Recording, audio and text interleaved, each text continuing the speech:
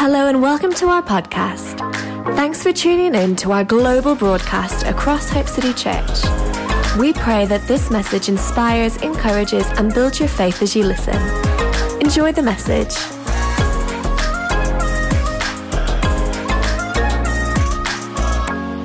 I don't know what's happened to you during this season, but it's a very interesting one. I've noticed cracks in the wallpaper in the house. I have noticed that my skirting boards need cleaning. I've watched my life suddenly diminish to the lowest common denominator.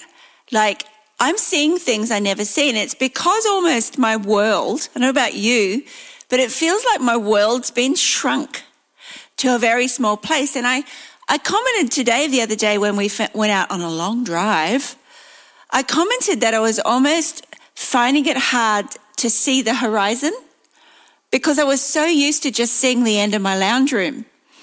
And it's interesting how this season has almost shrunk us in some way. It's brought on the delights of isolation, if you can say that.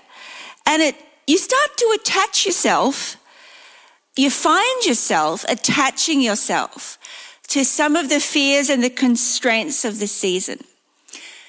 And it actually reminded me of a very, very famous true story. And it was about an heiress in 1974 called Patty Hearst. And she was kidnapped. And the whole saga became very famous across the world. And it highlighted a syndrome, a psychological syndrome called Stockholm Syndrome. I'm going to tell you what it is. Stockholm Syndrome is a psychological response that occurs when hostages or abuse victims bond with their captors or abusers. This connection develops over the course of the days, the weeks, and the months, or even years of their captivity. So the story of Patty Hearst was that she was in a 6-day bank siege. She was a newspaper heiress. She was known for being very wealthy. And she was kidnapped by revolutionary militants in 1974. So the older people watching today will remember this. The younger, we've probably never heard of this story. And she appeared to develop sympathy with her captors.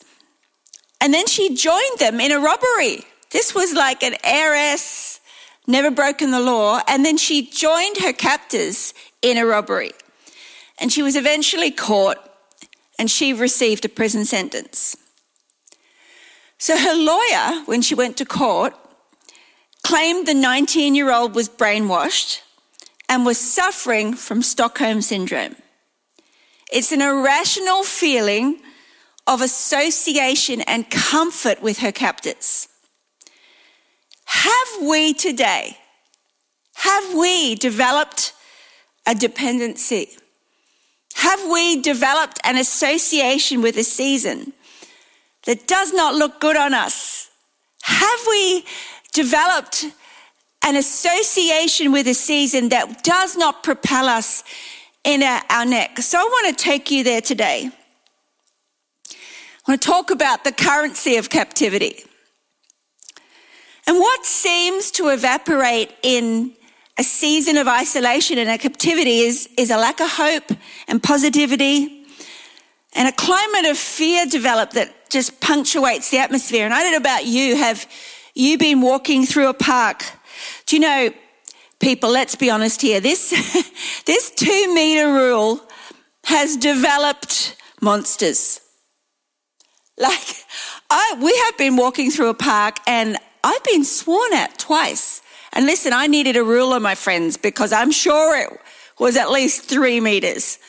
It's just like people have developed around them a capacity for fear, and they've embraced a spirit that is not good. Perhaps even more interesting, and don't write in. The more interesting thing is the corona stare. Now, I wore a mask to the supermarket the other day just to try it out, first time. I didn't really need it because I wasn't close to a lot of people. I thought, let's give this a go. And you know, your eyes They become more glaring. And there's this, I call it the corona stare. There's this thing that's developed. And then I've also seen, and you'll laugh with me now, I've also seen some very interesting masks. And you are defined by the material you choose. And, you know, I've gone for the basic one that matches every outfit, a white or a pale grey. But I've seen some Superman masks. I've seen some Darth Vader masks. And I'm like, my goodness, people are really making a statement by what they put on their face. But all joking put to side, the currency of the season has become fear, and it's become hard labour. And it reminded me of the story of the children of Israel in Exodus. I'm going to read to you from Exodus 1, verse 11 to 14. So they put slave masters over them to oppress them with forced labour. They made their lives bitter with hard labour in brick and mortar and with all kinds of work in the fields. In all their harsh labour, the Egyptians worked them ruthlessly. Now you would think, after the Egyptians were released from their captivity, that they would not want to go back for a second to what they had experienced. They wouldn't want to look back. They were out of there. But then we read further on in Exodus 16.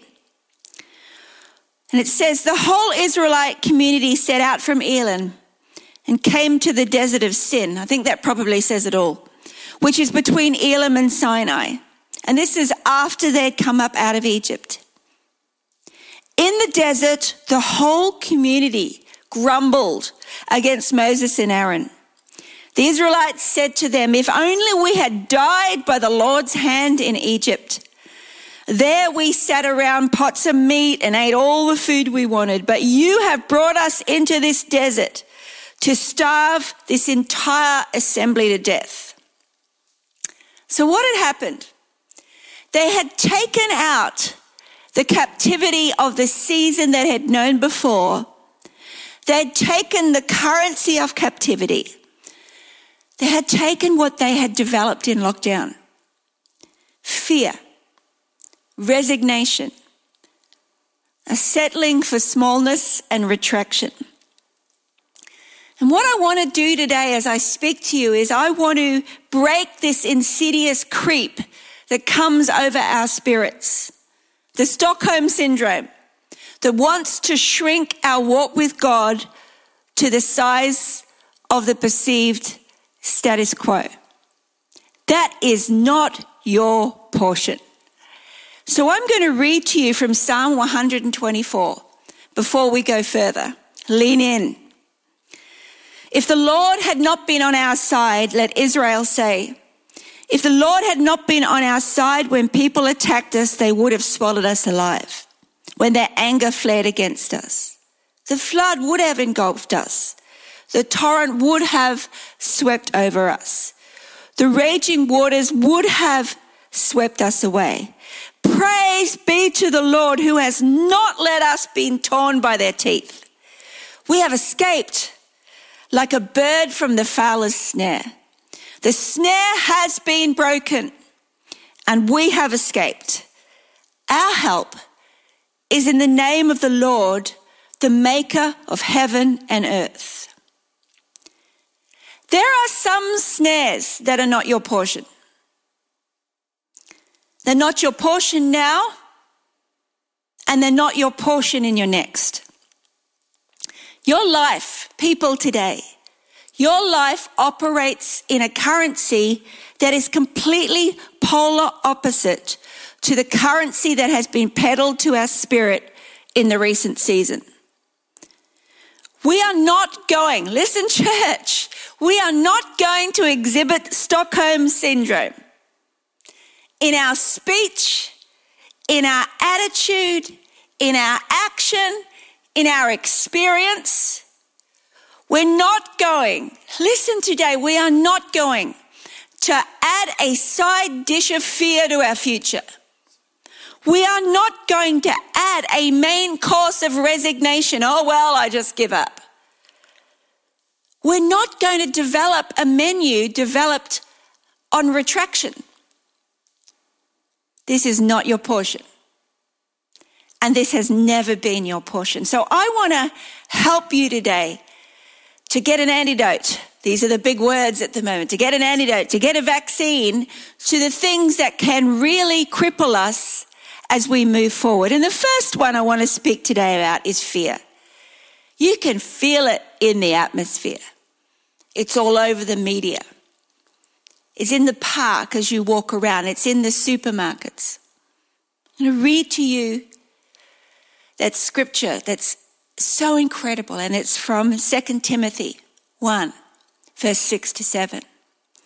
For God has not given us. Speak it over yourselves as I'm saying this to you today. For God has not given us a spirit of fear, but of power and of love and of a sound mind. Why does the Bible call fear a spirit? Because it is. It's an atmosphere. It's a constraint. It's an environment that we allow.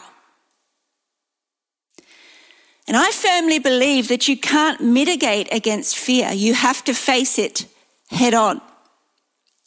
It's insidious. And unless it's addressed in our lives, it multiplies.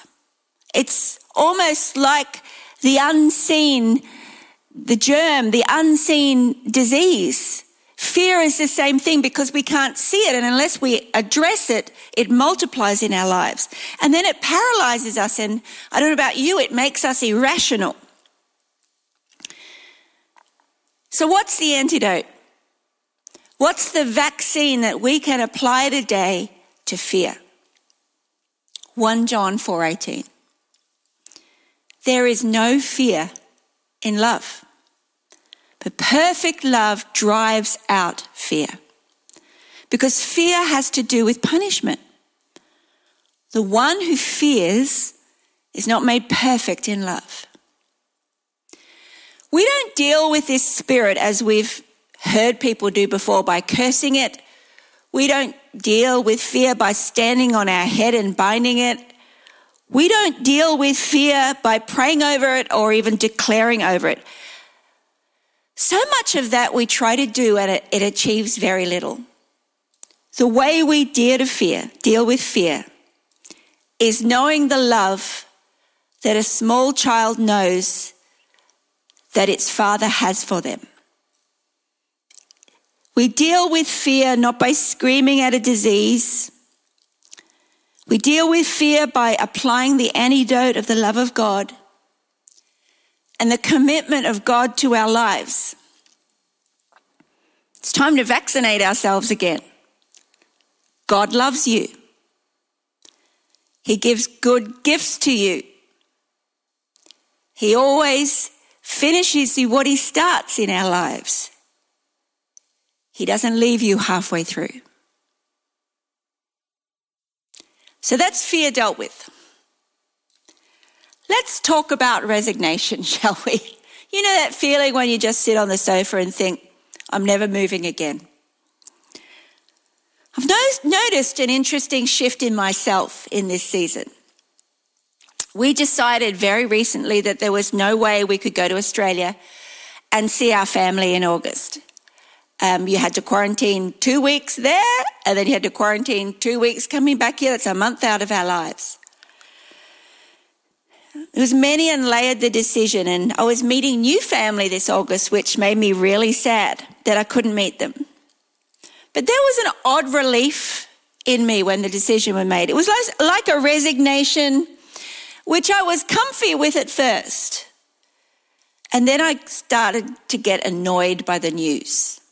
I don't know about you, I've wanted to throw the remote. Hands up. Call me misguided, call me not a realist, but it started to really annoy me.